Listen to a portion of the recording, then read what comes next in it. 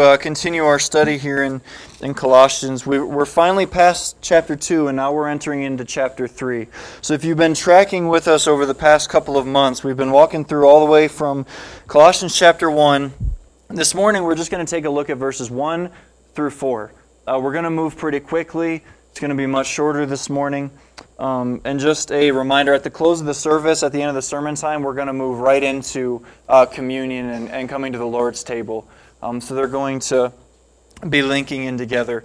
As I said at the close of last week, at the end of chapter 2, Paul kind of ended the big doctrinal section of the book of Colossians, where in chapters 1 and 2, a lot of doctrine is going on there. So there was a lot more fleshing out and different things going on. Well, here, now he's seeking to give us some things, the way that we're to respond to the doctrine that he's already taught. So if you've been sitting here and wondering, okay, I need something to do. I need to be told this is where I need to look now. This is what I need to be doing. This morning is going to work out well for you. But again, I want to keep in mind everything that it is that we see biblically. When the Bible is telling us that to do something, this is not just because it's a cold, hard set of rules. It's not just because, well, God just wants you to do it. It's always based on your position in Christ. Now, here's how we respond. Again, throughout, I'm not going to rehash all of chapter 1 and chapter 2, but we saw primarily Paul's summary from chapters 1 and 2 in the whole book of Colossians is that Jesus Christ alone is sufficient for salvation and for anything that you could ever need. Don't need to add to it. Christ alone is sufficient. And we see in chapter 2, we are complete in Him. So after this extensive conversation on doctrine, we're going to look at verses 1 through 4.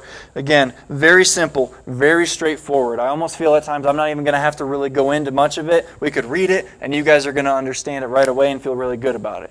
But I'm not going to do that, even though I fully believe in your ability. But again, everything talking about who Christ is, being rooted in Him, the fact that we were dead to the world, made alive in Christ, he's going to repeat this in verse 1. But we're going to see a lot of conversation between verses 1 and 2 talking about where we're supposed to focus our attention, of paying attention and focused on the things that are in heaven, not things of the earth. And so before we get into it, I want to just kind of set the backdrop a little bit. In John chapter 18, verse 35 and 36, we see a conversation here prior to the crucifixion. We see Jesus talking to Pilate. And you remember, there's a lot of different things that go on in this exchange. They're having a big conversation, kind of, Pilate's almost giving Jesus an out, a way of escape, so that he doesn't have to go through with this. So they're talking, and in verse 35 of John 18, Pilate answers him, saying, "Am I a Jew? Thine own nation and the chief priests have delivered thee unto me. What hast thou done?" And Jesus answers him, saying, "My kingdom is not of this world. If my kingdom were of this world, then would my servants fight, that I should not be delivered to the Jews. But now is my kingdom not from hence." This morning we're going to see some of the implications of this, where we're seeing Jesus making it very clear He is not of this world. His kingdom is not here. That yes, at this time He's with His people, but this is not His kingdom. And we're going to see the implications of our union with Christ because of our position in Him. We're going to see what this means for us practically, doctrinally, many of these ways. Looking so much at kingdom this week, I thought a lot about, and I don't really know why I did, probably because it was all over the news, but the big royal wedding that recently happened. Show of hands, how many of you watched at least some of it? Not? Okay, so some over here. A little bit. I was going to say, we have a really huge split over here. I didn't receive an invitation, and I was hurt. I wanted to go. But no, and I always thought about this, and this is kind of a side trail for a minute. But when you're marrying into the royal family, like I always feel bad for the bride in a way. And Brittany and I argued back and forth about this. She's like, why would you feel bad for her? Like she's now a royal. Like she's all of these things, right? But I thought, like, she doesn't really get her own wedding.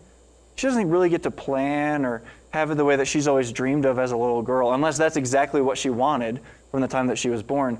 But I just thought about it, like she kind of loses her opportunity to actually have the wedding that she wanted. And how many of you had a bunch of news cameras and George Clooney at your wedding, right? Didn't happen, I don't think. And just so much of that is going on there. That's a complete side point, and we're moving on from that.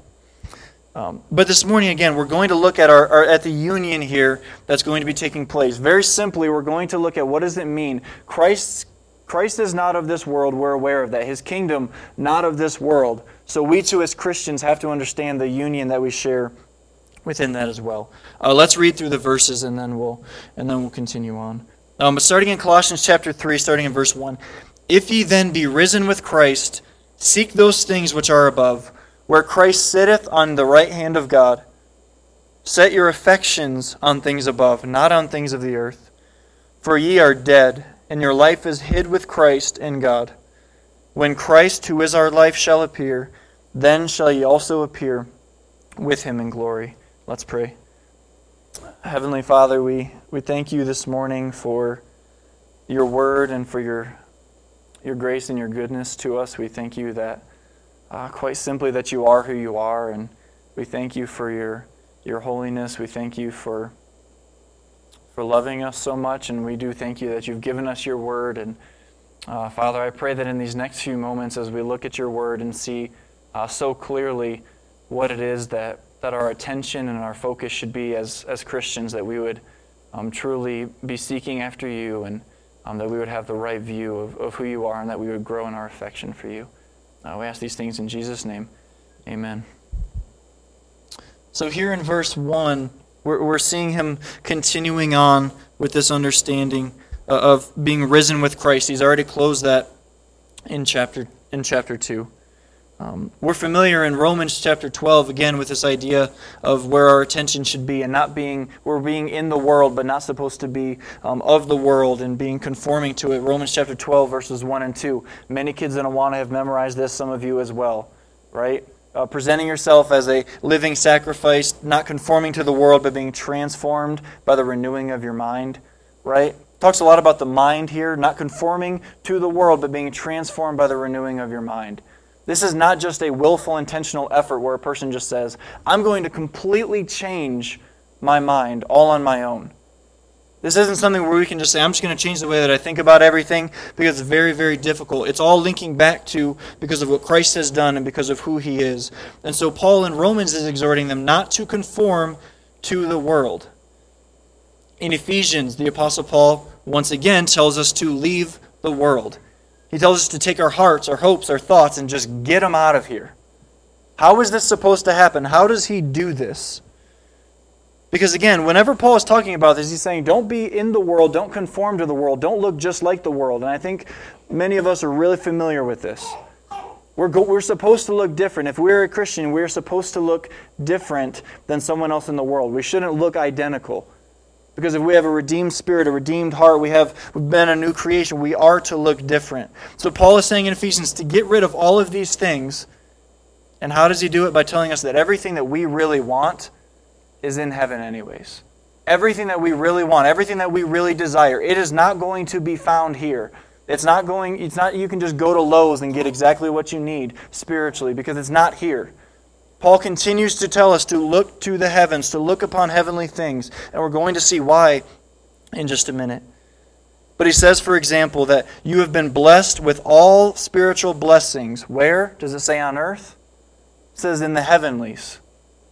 All the spiritual blessings, they are not found here in this temporal earth. They are found in the heavenlies. In chapter 3, verse 10 of Ephesians, it says the angels are there in the heavenlies.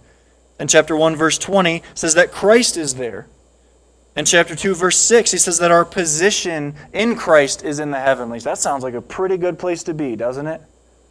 Does that sound a lot better than here? Angels are there. Christ is there. Our position is there. Compare that to where we are now. It doesn't even compare. In Ephesians chapter 2, verses 5 through 6, it says, even when we were dead in sins, hath quickened us together with Christ. By grace ye are saved, and hath raised us up together, and made us sit together in heavenly places in Christ Jesus. I absolutely love these verses, because as Paul is laying this out, it becomes clear. The moment that you came to Christ, while you were still dead in your sins, as it says in verse 5, when you were made alive together with Christ, when you were saved by grace in verses 5 and 6, you were instantaneously raised up and given a place in the heavenlies with Christ. Position eternally. That should be an incredible encouragement to each and every one of us, that we're not working towards getting our position found in Christ. It is already there from salvation. And as Paul continues to lay these things out, it's an incredible encouragement because it's already been done. The grammar here, he's written this in the aorist tense, which means it's been done in the past and it will never change.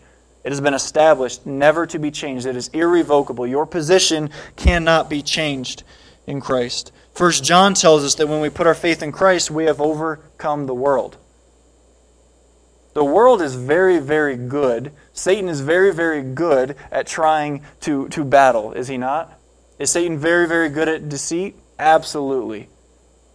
And if we're being honest with ourselves, we could say, yes, each and every day I feel the battle, because there is a battle. It is a very present reality, not just in the life of a Christian, but even on those who have no idea who Christ is, but they simply don't have a way to overcome the battle. 1 John tells us that we have overcome the world when we put our faith in Christ. And so again, keep in mind the context. He's writing to this group of Christians. He's writing to a church.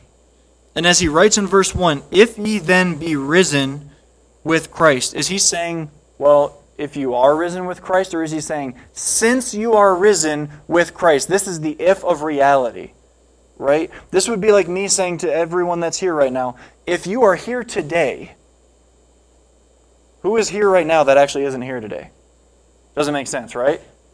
I don't think it does, right? If you are here today, well, since you are here today, each and every one of you are actually here. It is the present reality. He's writing this. If ye then be risen with Christ. He's saying, since you are risen with Christ, and you are.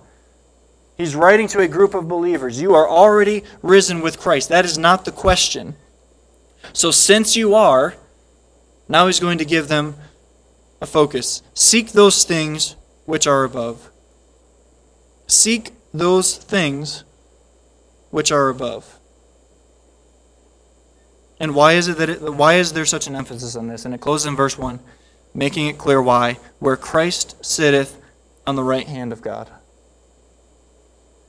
There's such beautiful language here in this verse, because it's not just simply saying, it reminds you of the truth. Yes, you have been raised to life in Christ. You are already risen. That has already happened. It's been established, and there's no going back. It has already happened. You are a new creation, raised to life in Christ. So now, in light of that, seek those things which are above. And then he says, why? Where Christ sitteth on the right hand of God. Not just what is it that I'm seeking. Okay, I need to seek on things above. What does that mean? That could be so many different things above. Looking to the clouds and saying, wow, God, this is a really beautiful earth that you've made. Is that what he's talking about here? Is he saying just to look up because there's something super special about looking up? Right? He's making it clear because he adds it at the end of verse 1. Where Christ sitteth on the right hand of God. So not just what to look for, those things that are above, but most importantly, who to look for, who to seek, where Christ is. This is the beautiful picture of the language here, is it's not just look to the heavens, try to experience heaven. Right? We've heard so many different stories all over time between videos, books, movies, all of these different things about people experiencing heaven, right? Going to heaven, dying, going to heaven, coming back. I'm not going to have an extensive conversation about that. Just be in question, be discerning with it, right? This is not what he's saying. He's not saying you just need to have this asceticism. You need to have all of these other ideas. You need to experience heaven. But he's making it clear, seek those things which are above, where Christ sitteth on the right hand of God. Do you remember in Hebrews, Christ died, became the one perfect sacrifice, has ascended to the heavens, sitting at the right hand of God. Christ is in heaven. So if we're seeking those things that are above, who are we going to find? We're going to find Christ. And that's what's so beautiful about it, is we're not just looking up, wandering into the heavens, looking as if we're trying to look up through the clouds and trying to experience some incredible experience we've never had. But our vision is properly aligned on who Christ is. Setting your mind upon heavenly things, because that is where Christ sits, next to the Father. It's not just to think about heaven. It is also to think about who is in heaven. When you think of heaven, what's the first thing that comes to your mind? It's really hard for me to kind of get away from certain images that I've been trained and taught from when I was very little, or even that I've seen in movies, right? Images that we have from even an earliest age, they stick with us, whether positively or negatively. There's things that we've seen that we know are false and incorrect, but they still pop up into our mind that come through. They're very, very hard to remove. And whenever I think of, you hear the word heaven, instantaneously in my mind, there's clouds, gold, all these other things that aren't entirely what the picture of heaven should be. Because it always takes a minute to think of heaven, Christ seated next to the Father, because so much of my life, between movies and other things, it's been something different. And he is saying here, seek those things which are above. Not going into all these other details, but pointing out the most important thing, where Christ is sitting at the right hand of God. So how is it they're going to seek these things? He makes it clear in verse 2, set your affections on things above, not on things of the earth. To set your mind, to set your affections, set your will, your intentions, the core of who you are, all that you are, on the things that are above, not on things of the earth. Now let's stop for a second. Is this contrary? Is this is the heart of a believer, right? He's saying, since you are these things, since you are risen with Christ, you should be seeking those things that are above. Would that be the same for a person who doesn't know Christ? I'm going to wait for a yes or a no.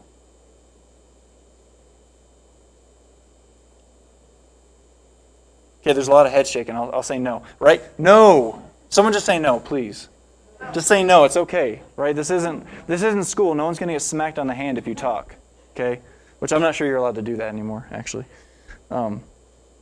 But this is there's a contrast here that he's saying, setting your affections on things above, not things on the earth. Now, it's hard to read these verses and sit there and go, okay, cool, and keep moving. This has to bring about an honest time of reflection and saying, all right, now, as a Christian, am I properly fulfilling this idea? Or am I seeking heavenly things? Am I setting my mind on things that are in heaven? Am I setting my mind upon Christ? Because where it is that we're setting all of our time, our thoughts, all of these things is going to show what we love the most, right? How do you know what you love the most? What do you think about all the time? Where is your focus? What is your attention on? Because that is going to reveal what it is that we love the most. And the contrast here is things above, things on the earth. Set it on things above, not on things of the earth. Because what is it that we're so commonly told to focus on by the world? Advancing in your job. Basically the song that we were just singing, right? I'd rather have Jesus than all of these other things. Everything else in that list is what it is that the world is telling you is most important. Fame, money, the best job, advancing throughout, attaining as much personal success as you can. Now again, I'm not saying that having personal success is a bad thing. But what is the motivation for doing these things? So he says we seek it by setting our mind on these things. How do you do this? For me personally, the answer is very simple. My mind personally is set most upon heavenly things when I am preoccupied with the Scripture. Plain and simple, that is when I am most set upon heavenly things. How hard is it for you to focus on everything else when you're actually reading the Bible? Is it hard for you to really struggle and have the sinful thoughts and these other things going on and to be so distracted when you're actually reading the Bible? It is very difficult, and I've found that personally, the more that I'm preoccupied with what the Bible is saying, I do a whole lot better in keeping my focus upon heavenly things. You know, when you're taught to drive, anyone that isn't really in here, maybe young enough and driving, so just a couple of you, right? You're not taught to just sit here and stare at the steering wheel so that you know exactly how you're turning, right? Some of you are laughing. Imagine how that would go, right? Driving a car by staring at the steering wheel or staring right at the front bumper of your car, looking at the closest bit of pavement that you can see. How far do you think you're going to make it before you run into something? Right? This is what kids do, right? Because they're looking over the wheel. They can't see. They don't look above them, right? They're peeking over there trying to look, and they're trying to look like right here. And they're swerving all over the place. I know this because I let Benji drive sometimes. In the parking lot. Okay? Not on Grand. Not yet. Okay? So where is your attention supposed to be when you're driving a car? Someone say something. Talk. Way up. Thank you, Kenny. I trust his driving. Right? Way up forward. You're not supposed to see what's directly in front of you. You're going to be able to see it, but you need to be able to see what's oncoming. Your focus is further on. It's past exactly where you are. Now think about this. A heavenly mindset is not one that's just set upon things of the earth, the things that are naturally right in front of us at this time. at the temporal things. That's not where the focus is supposed to be. Christians, he's saying, have your mind set upon things that are in heaven, setting it upon where Christ is seated next to God. Have your eyes forward, thinking in light of the big picture. Driving doesn't work when you stare at the small picture. It's very, very dangerous and not very good. Seeing the big picture, seeing it. And as a Christian, what is the big picture? We think with an eternal mindset. We are not temporal. And this is where where our focus is always to be. And he continues to exhort these things. Set your affections on those things, not on things of the earth. And it is so hard to keep all of these things perfectly in balance because we feel like they're not weighted properly. The things that you encounter on a daily basis, what percentage of those things are encouraging you to focus upon Christ, to focus on the heavenly things? Because so much of the system that's been set up is to keep you away from that and focusing on everything else so that you don't even have time to look to Christ.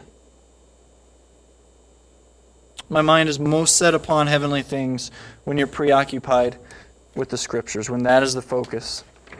And it continues into verse 3, reminding you once again, for ye are dead, and your life is hid with Christ in God. Again, reminding you who you are. If you have faith in Christ, if you believed upon Him for salvation, you are dead to the world. Dead as in dead. You don't need to follow these things. You're not held in bondage of sin and of death and to the world anymore. And we've already covered that in great detail in chapters 1 and 2. I'm not going to rehash all of it.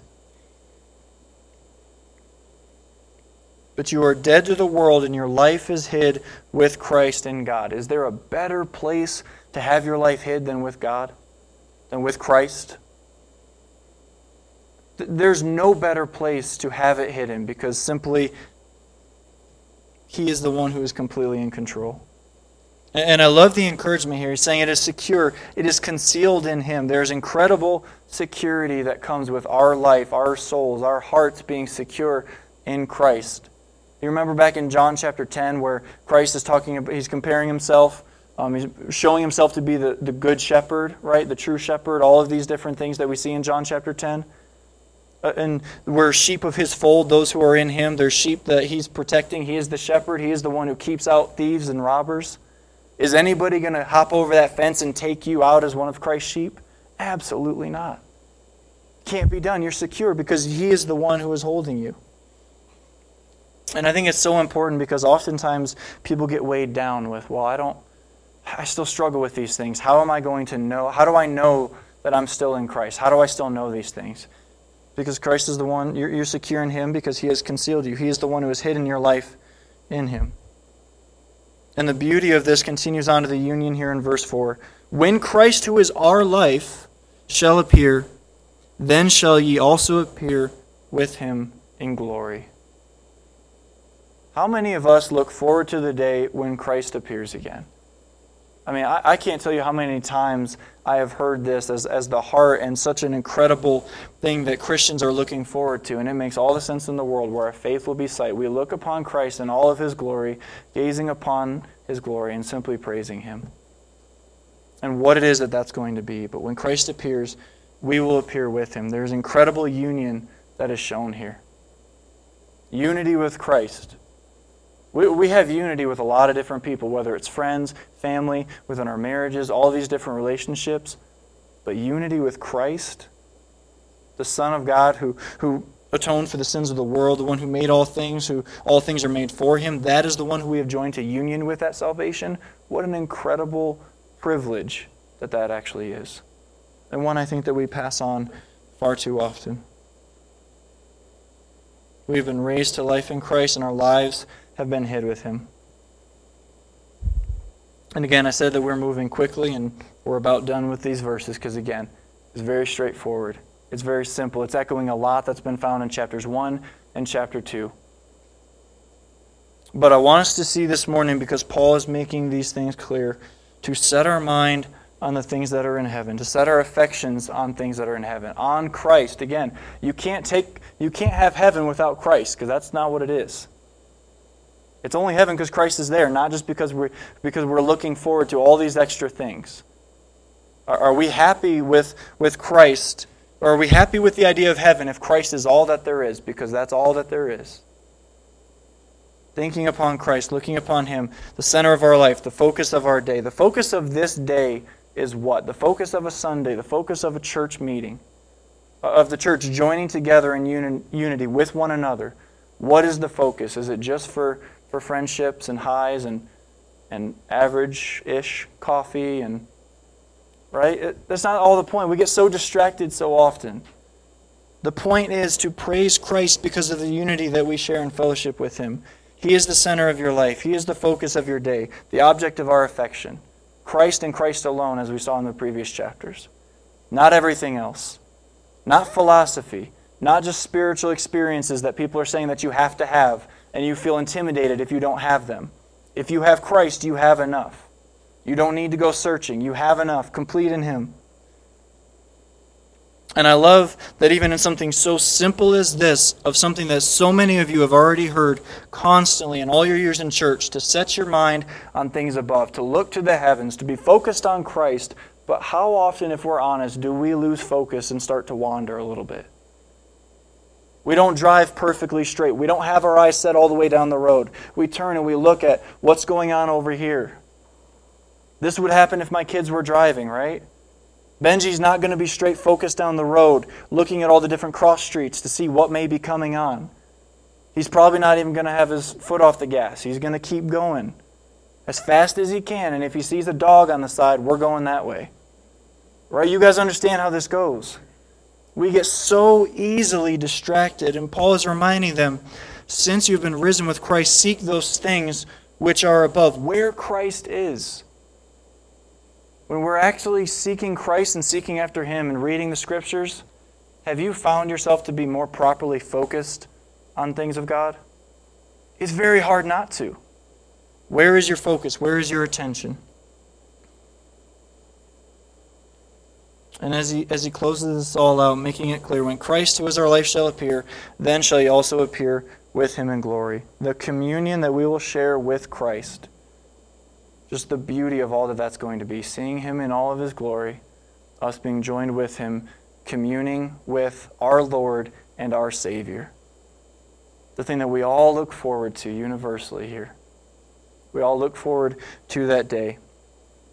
Because our affection is Christ in light of what it is that He did for us.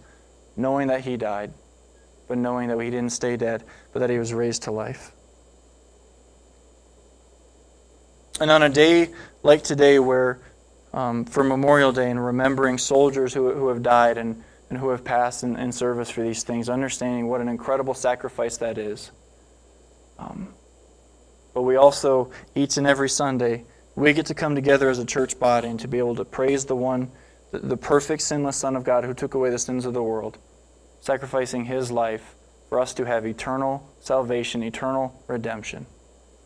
And I think that's something that's obviously worth praise and worth all of our worship.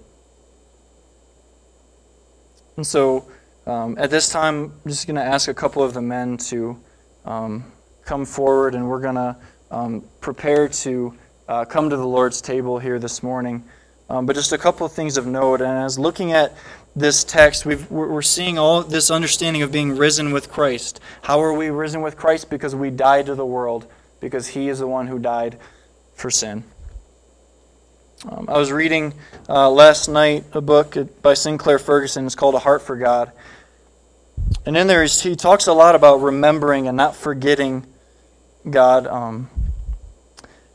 Just one little paragraph that he wrote, he said, "When Moses looked back on the events that had fulfilled the promise God gave him at the burning bush, he set before the people the response that the Lord expected from them.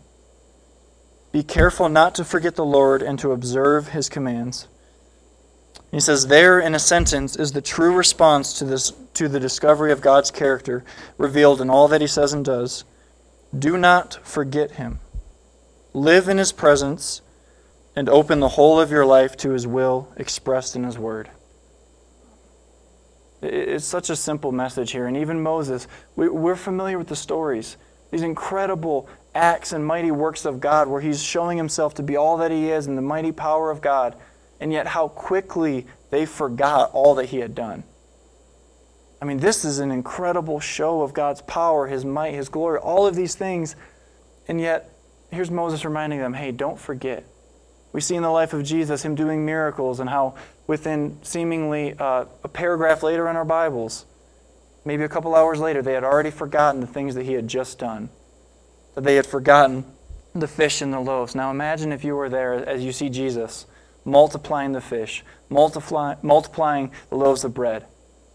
How long would it take for you to ever forget that? Would it be a couple hours? Would it be half a day? It'd be really hard to forget, right?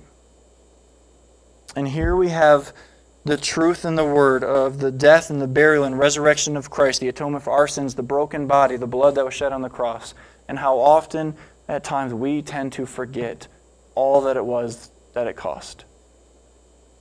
And so here he's saying, since you've been risen with Christ here in Colossians, then focus on those things. Set your affections on those things. You are dead. Your life is in Christ. And I love the emphasis here that as Sinclair Ferguson is writing it, do not forget him, but live in his presence.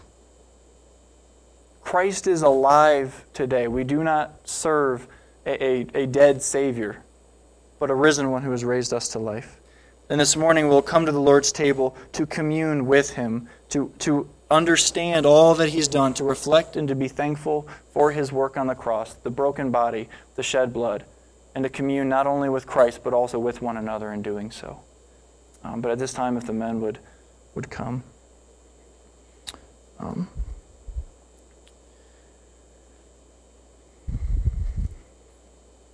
And just a couple of thoughts, and you guys can